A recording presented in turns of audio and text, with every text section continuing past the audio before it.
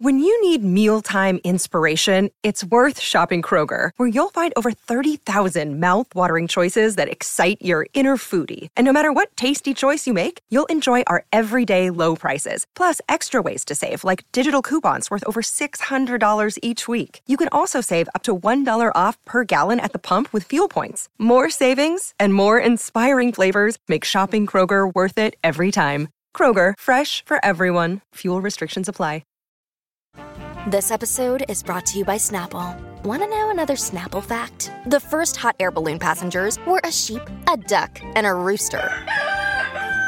Ridiculous. Check out Snapple.com to find ridiculously flavored Snapple near you. Look, Bumble knows you're exhausted by dating.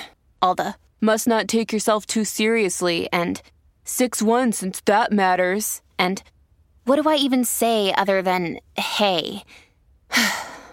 Well, that's why they're introducing an all-new Bumble, with exciting features to make compatibility easier, starting the chat better, and dating safer. They've changed, so you don't have to. Download the new Bumble now. Welcome to the New Books Network. Hello, my name is Andy Boyd, and this is New Books in Performing Arts. My guest on today's program is Sarah Lampert, author of the book Starring Women, Celebrity, Patriarchy, and American Theater, 1790 to 1850. Sarah, welcome to the program. Hey, it's great to be here. Could you tell us a little bit about kind of what led you to theater studies? Yeah, so I am a trained historian who started thinking about popular entertainment in college, actually, when I took a course on actually the history of freakery with my American Studies professor, historian Ann Fabian. And we read this book by historian Robert Allen called Horrible Prettiness. And it's about the origins of burlesque. I don't know if you're familiar with it or your listeners are familiar with it, but one of the things that the book made me realize that has really shaped the work I do is that the way that we think about entertainment, how we decide what's tasteful, what's not tasteful, what is worth watching and enjoying, what's dangerous, is often attached to our ideas about who the performers are and who's in the audience. And so there's a lot about the social world of theater and other entertainments that's really important. And those are historical issues. Mm-hmm. And how did that insight lead to your own research? Well, I started asking questions that in college I sort of didn't realize you could ask as a historian about the history of opera singers, right? So folks who come to the Academy interested in the history of the performing arts might find what I'm saying a little bit strange, right? But the idea that we might study entertainers and study theater, do what we call sort of cultural history, was really exciting for me. It's not something I had encountered before. And so I started to take those questions to graduate school. And I realized that some of the things I was really interested in about women's publicity, the history of women in public life, and our ideas about changing realms of opportunity for women, I could actually think about those questions in new ways by looking at the history of theater performers. Great. Could you give us a sense of what it meant to be a celebrity in 1790? Well, I think it really depends upon where you are. So let's say in America, like if you're an American actress, I don't know, maybe you live in New York or something around the turn of that century. What's life like for you? How do you earn your living? What's your kind of social milieu? Yes, thanks for that clarification. So one of the early stars who I write about, Anne Bruton Mary, I don't know if we could actually call her a celebrity, but she was one of the most celebrated stock actresses in what was in the U.S. a pretty small theater market. There, she acted out of Philadelphia. She was married to another actor. Early in her career, she started being hired to perform a little bit in New York because she was so popular. But for the most part, at that period, right, there wasn't actually much incentive for her to tour. She was really successful in Philadelphia. She made a really good wage. And the life of an actor or an actress in this period involved really intense daily study and rehearsal because your repertoire would change every single night. And then you'd perform in the evenings. The seasons would run from you'd have a sort of fall season and you'd have a spring season, and then you'd have a summer where you didn't have any employment. And so the money you earned during that regular theatrical season would have to cover your expenses for the summer, unless you could get some summer engagements. But that type of life is going to change a little bit further into the 19th century when we start to get an expansion of newer theaters being built in the US, more access to touring markets. And what starts to happen, particularly in the 1820s, is you start to get some actresses and actors who are making a living as itinerants, and they are making really large amounts of money compared to stock performers. But it's also a pretty intense life because you may be booked in a theater in a particular city for a period of time and then have to traveling long distances, particularly in the early US. It's pretty rough. You're traveling in stagecoach on dirt roads. You may be traveling in pretty cramped steamer or early rail. The places where you would stay are not necessarily clean by any modern standards, certainly. But some of these itinerants really complained about the conditions they encountered. It was a really exhausting and intense labor, but you could earn a lot of money. Yeah, and you kind of write about this making the situation of actresses specifically a kind of ambiguous role, where on the one hand, they're earning much more money than most women at the time, but on the other hand, they do have this very grueling schedule. And you also argue that they had very limited kind of autonomy or maybe agency, if we can use that word. Would you say that's an accurate kind of summary of one of your main arguments? Yes. And that's actually something I really grapple with throughout researching the book and writing the book, and thinking about these women's lives. And I sort of want to kind of call back to your question about celebrity, because the people I chose to write about in this book were, for the most part, the most well-known, the most highly paid, the most sort of visible women entertainers in this period, during a period that saw a lot of changes in the structure of entertainment in America. That was sort of part of these larger transatlantic changes. And so what it meant to be a star actress in 1790 looks really different than in 1850. But one of the assumptions that a lot of folks, including me, had when I was researching this early project is that the more famous you were, if you were an itinerant, right? If you were a touring star, if your name, your likeness, right, is being reproduced and you're being written about, right, that might make you able to be more autonomous, to challenge some of the strictures, the gender strictures of your lives. And as I dug into some of these women's biographies a little bit more, I began to question that assumption because of two things that really came out from the research.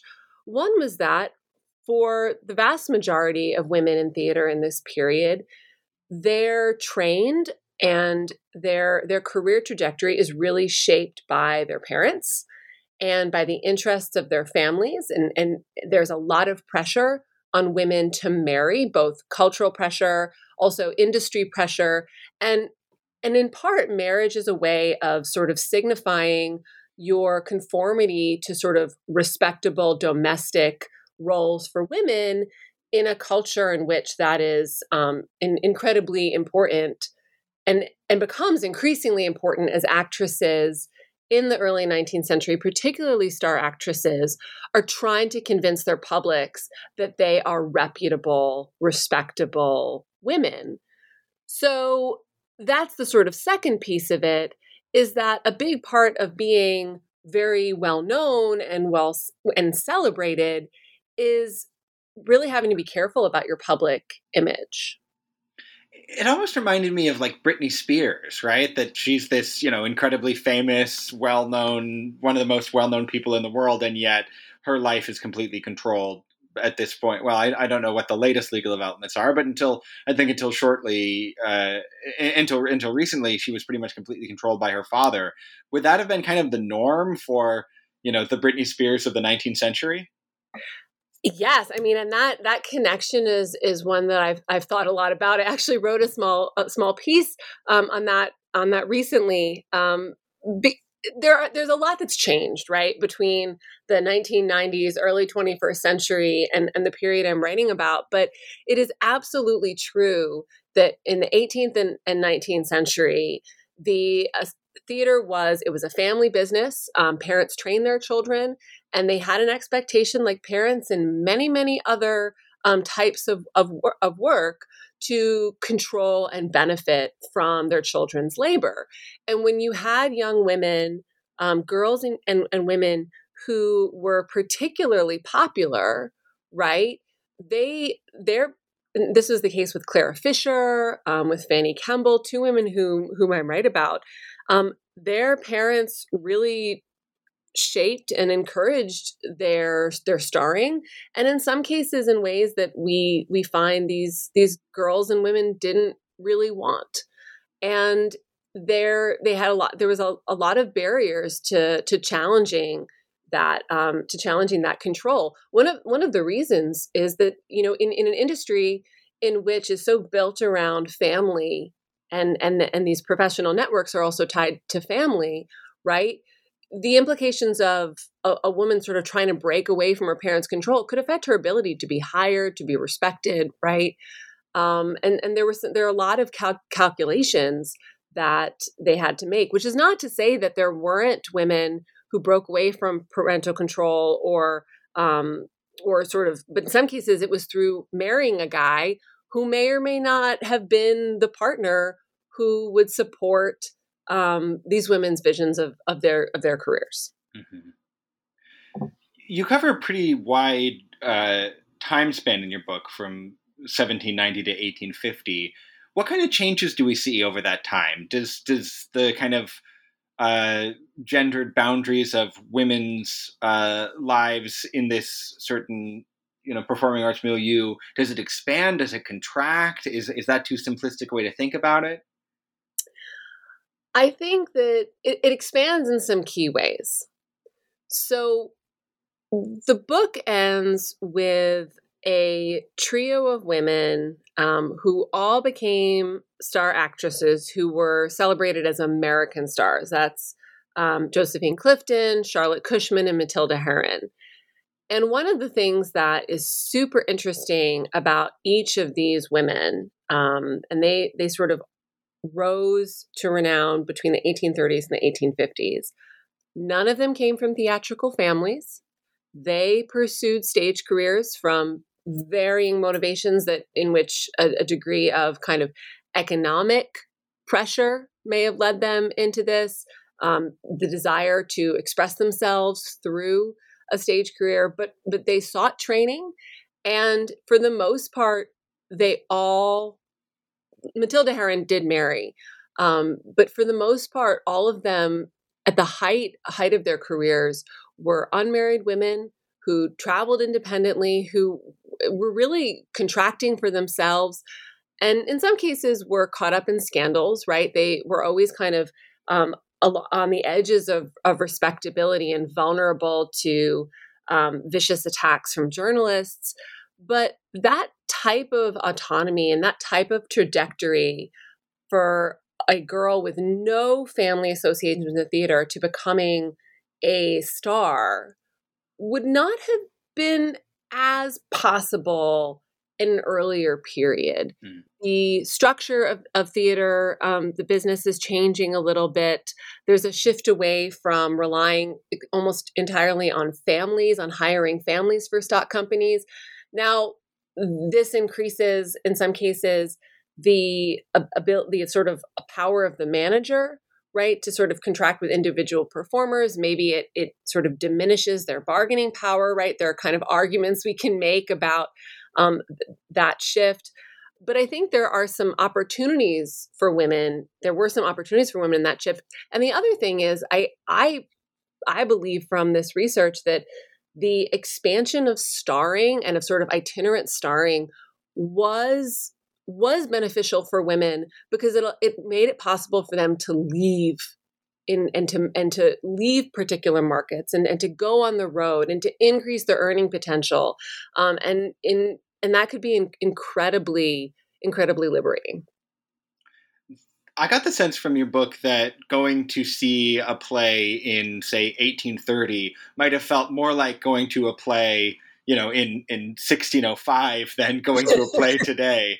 It seems like a very kind of raucous environment. I mean, you mentioned there were sort of periodic riots that would break out, famously the Astor Place riots, but that was only one of many. I don't think that's really in the cards for a contemporary Broadway audience as much as I sometimes wish it was. So what changes to kind of make theater this kind of more sedate, respectable form of entertainment that you see in like an Edith Wharton novel rather than this, raucous, often literally riotous night out? It has to do with a shift in terms of who theater is imagined to be for, who the publics are for theater, and changing ideas about public space. And these changes are occurring in England as well as in the United States. Though I'm focused on the U.S. in this book, but theater, 18th century, early 19th century theater is conceived of as a public space with all ranks of society come together. And they each there's a sort of physical mapping of this in terms of the structure, the interior design of theaters. And that creates a really robust and interactive audience culture.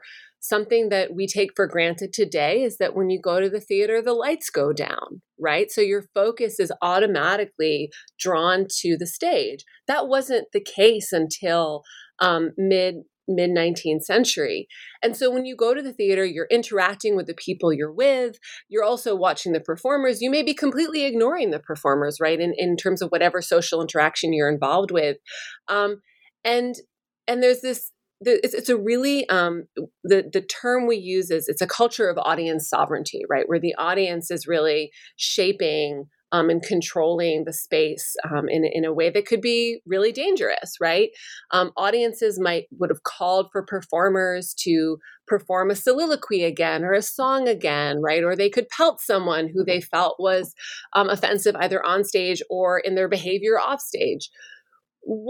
What starts to change is that managers in the 1830s and 40s in particular start to become interested in recruiting a more, what we would call sort of middle class, respectable audience.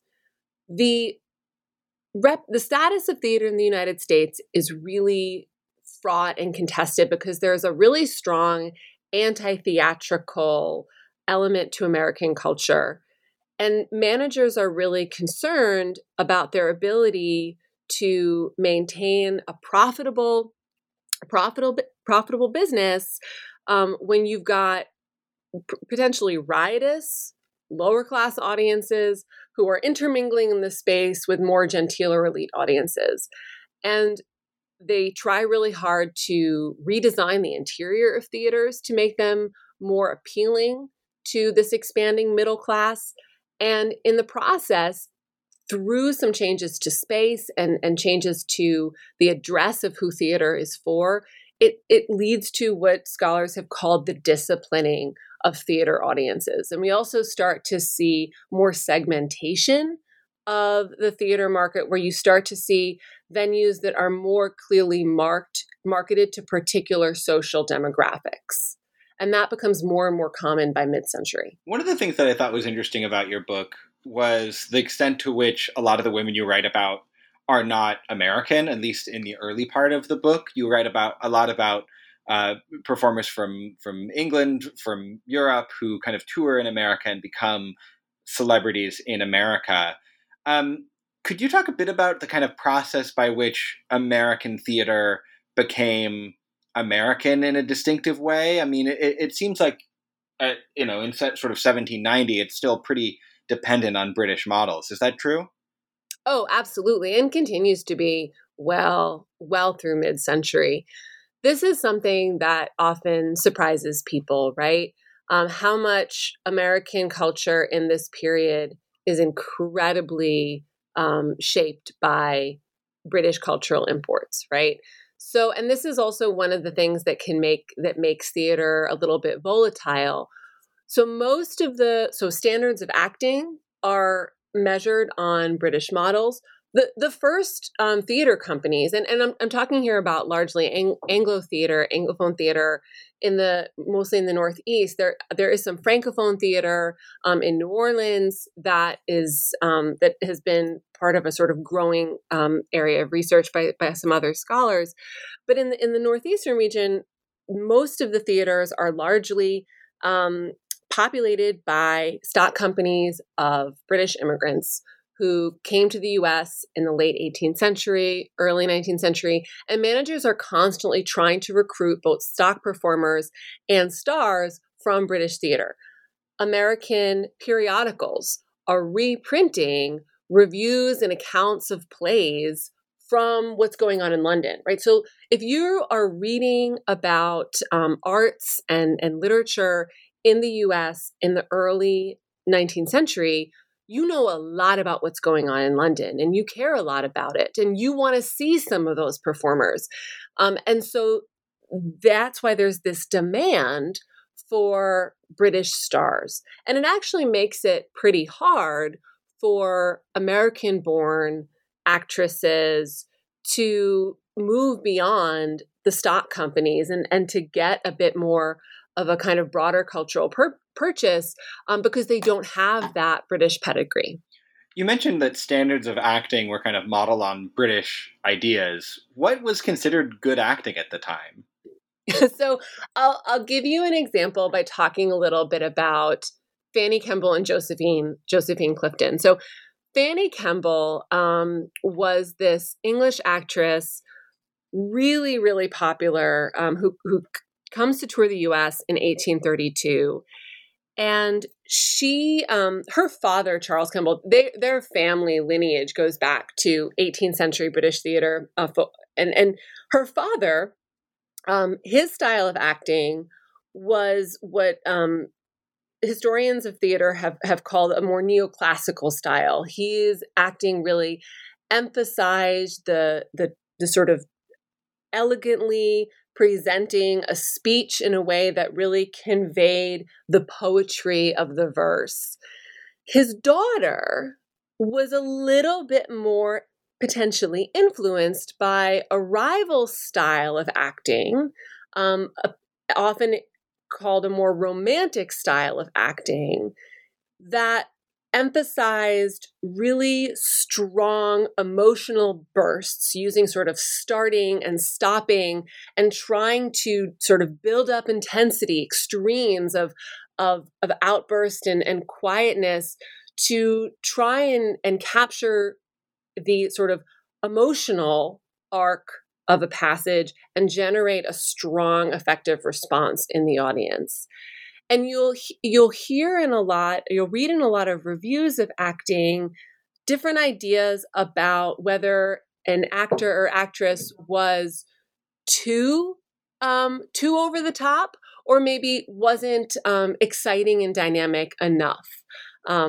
But the idea, the goal of acting in this period, in sort of my understanding, was really to generate this strong emotional response from your audience And it was not necessarily through what today we would consider naturalism, but actually, I think by our standards, acting in the 19th century would seem really overdone and really exaggerated. Another day is here, and you're ready for it. What to wear? Check. Breakfast, lunch, and dinner? Check. Planning for what's next and how to save for it? That's where Bank of America can help. For your financial to-dos, Bank of America has experts ready to help get you closer to your goals. Get started at one of our local financial centers or 24/7 in our mobile banking app. Find a location near you at bankofamerica.com/talktous. What would you like the power to do? Mobile banking requires downloading the app and is only available for select devices. Message and data rates may apply. Bank of America N.A., member FDIC. Both the neoclassical and the romantic style, you think would seem, yeah. Yes, I think so. Is it frustrating as a historian writing about the live event of theater and kind of not knowing when a reviewer says, oh, this person was way over the top, like what that actually meant, like what that actually would have looked like? Or do you feel like you're able to kind of piece together from the sources a pretty good sense of how Fanny Kemble would have appeared on a stage? It's frustrating. It requires a lot of imagination, and one of the things that I thought a lot about in writing this.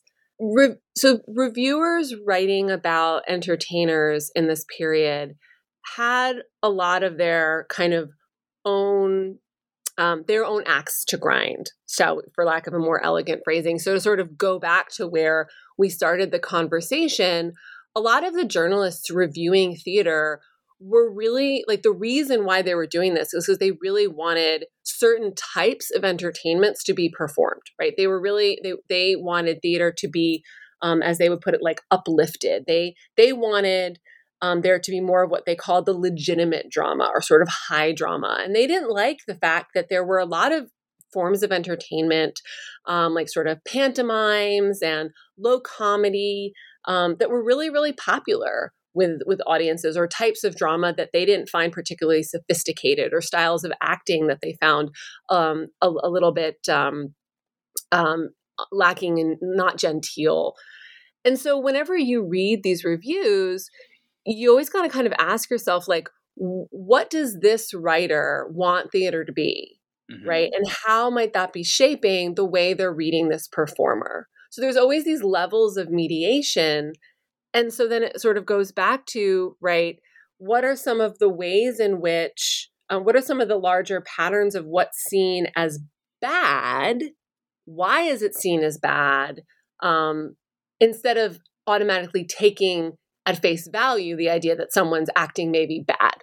If I'm making sure, making yeah. I mean, I think that's certainly something that we encounter today, that I think every theater person knows, like, what are the, kind of weird biases and prejudices that different, prominent theater critics have today, and that they kind of read through that lens when we read reviews by those people. Oh, absolutely. Absolutely. One of the things that I think I find a little bit frustrating in some of the older scholarship that I was engaged with is I found that some of that scholarship was more likely to take these texts at face value in ways that I didn't necessarily think they could be or they should be. Mm-hmm. Could you talk a bit about how these women kind of navigated their public performance, or maybe their public persona is a better way to put it, being as much in the spotlight as their theatrical performance? Yeah, and I'll call back to Kemble, and I promised you that I would talk about Josephine Clifton, so I'll talk about them together, because I think they're a really interesting pairing. So Kemble comes over in 1832. Her father actually arranges for her stage debut in London in 1829 because he's bankrupt from managing in London. And so he is hoping to basically make a lot of money from her. And we know from her letters and her journal, which later is edited and published, that she's not really crazy about this.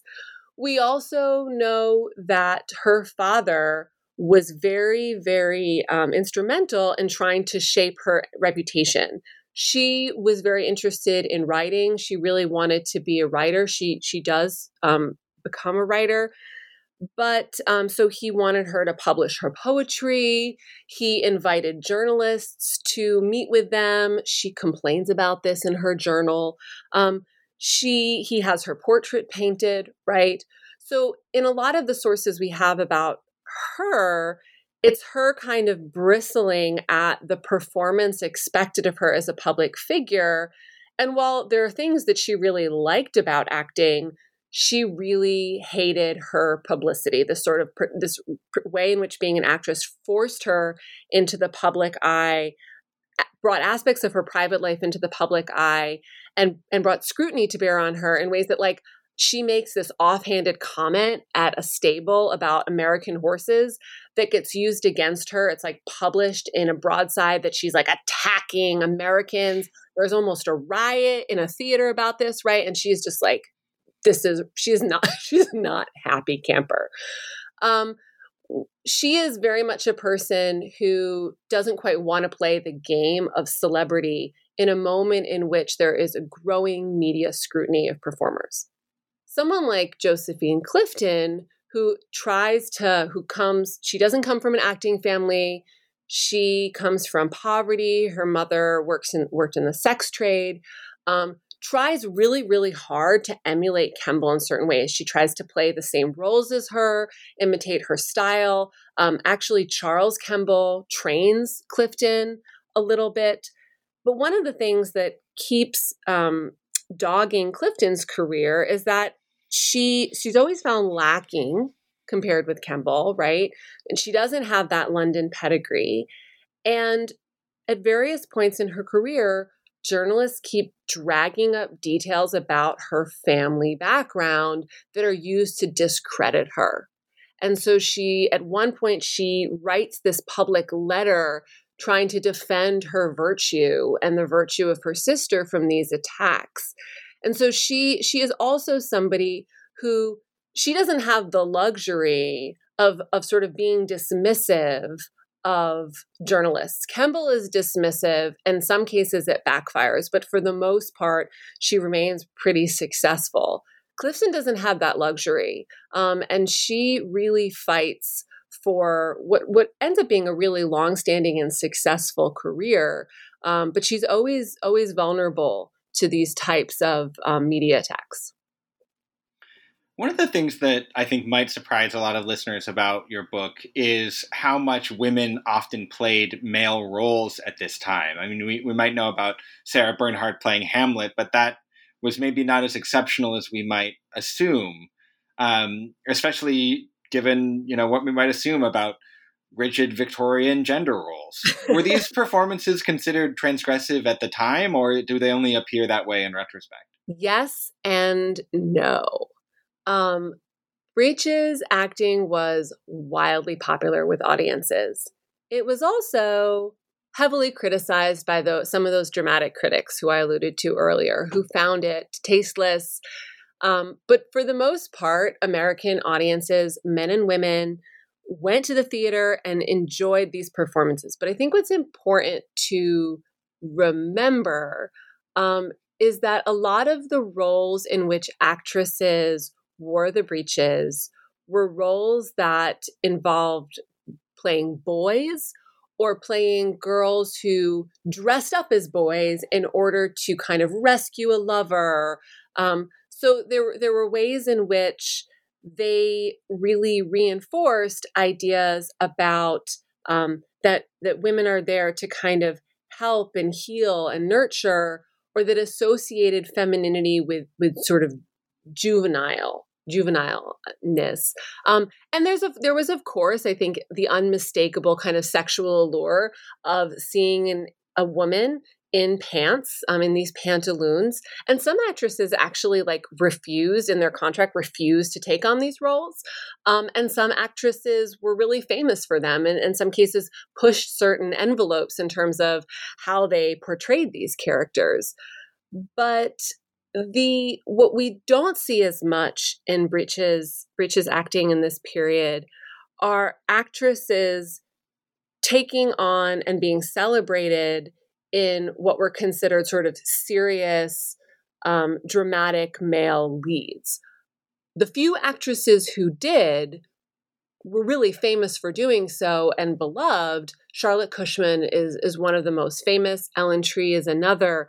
But because of the association of Britches acting with this sort of these more lower forms of drama and with this more sort of sexual appeal, it was not, it was sort of a risky endeavor for an actress who was trying to market herself within a more dramatic line or to take on some of these characters.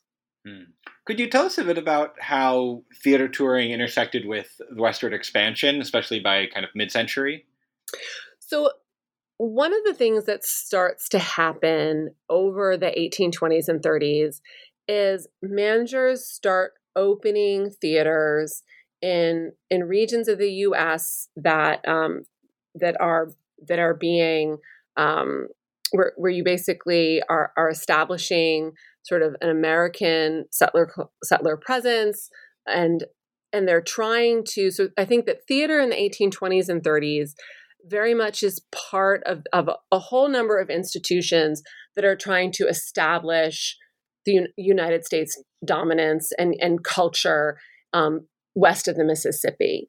And this has a very practical benefit to performers in extending the potential reach of their touring, right? So it's in the earlier period, we might arrange tours between New York, Boston, Philadelphia, some Southern theaters, but for the most part, there are primarily these Eastern markets. And all of a sudden, by the 20s and 30s, there's access to theaters in Cincinnati, St. Louis.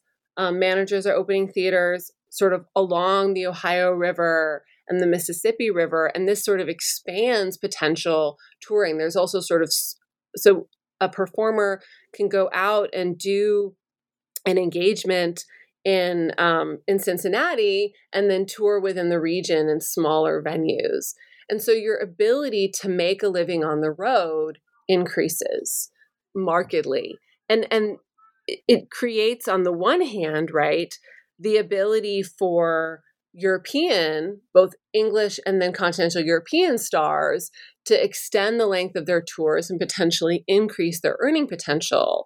But it also creates an opportunity for sort of a secondary level of performers, sort of lower tier performers, to start to develop regional reputations. And people like you have some people like Elizabeth Hamblin, who actually is she divorces her husband Thomas Hamblin, who's just like a totally horrifying human being. Part of their divorce is that she can't act in New York anymore, so she goes on the road. And her ability to do that is made possible by these Western markets. Could you tell us a bit about Fanny Elssler?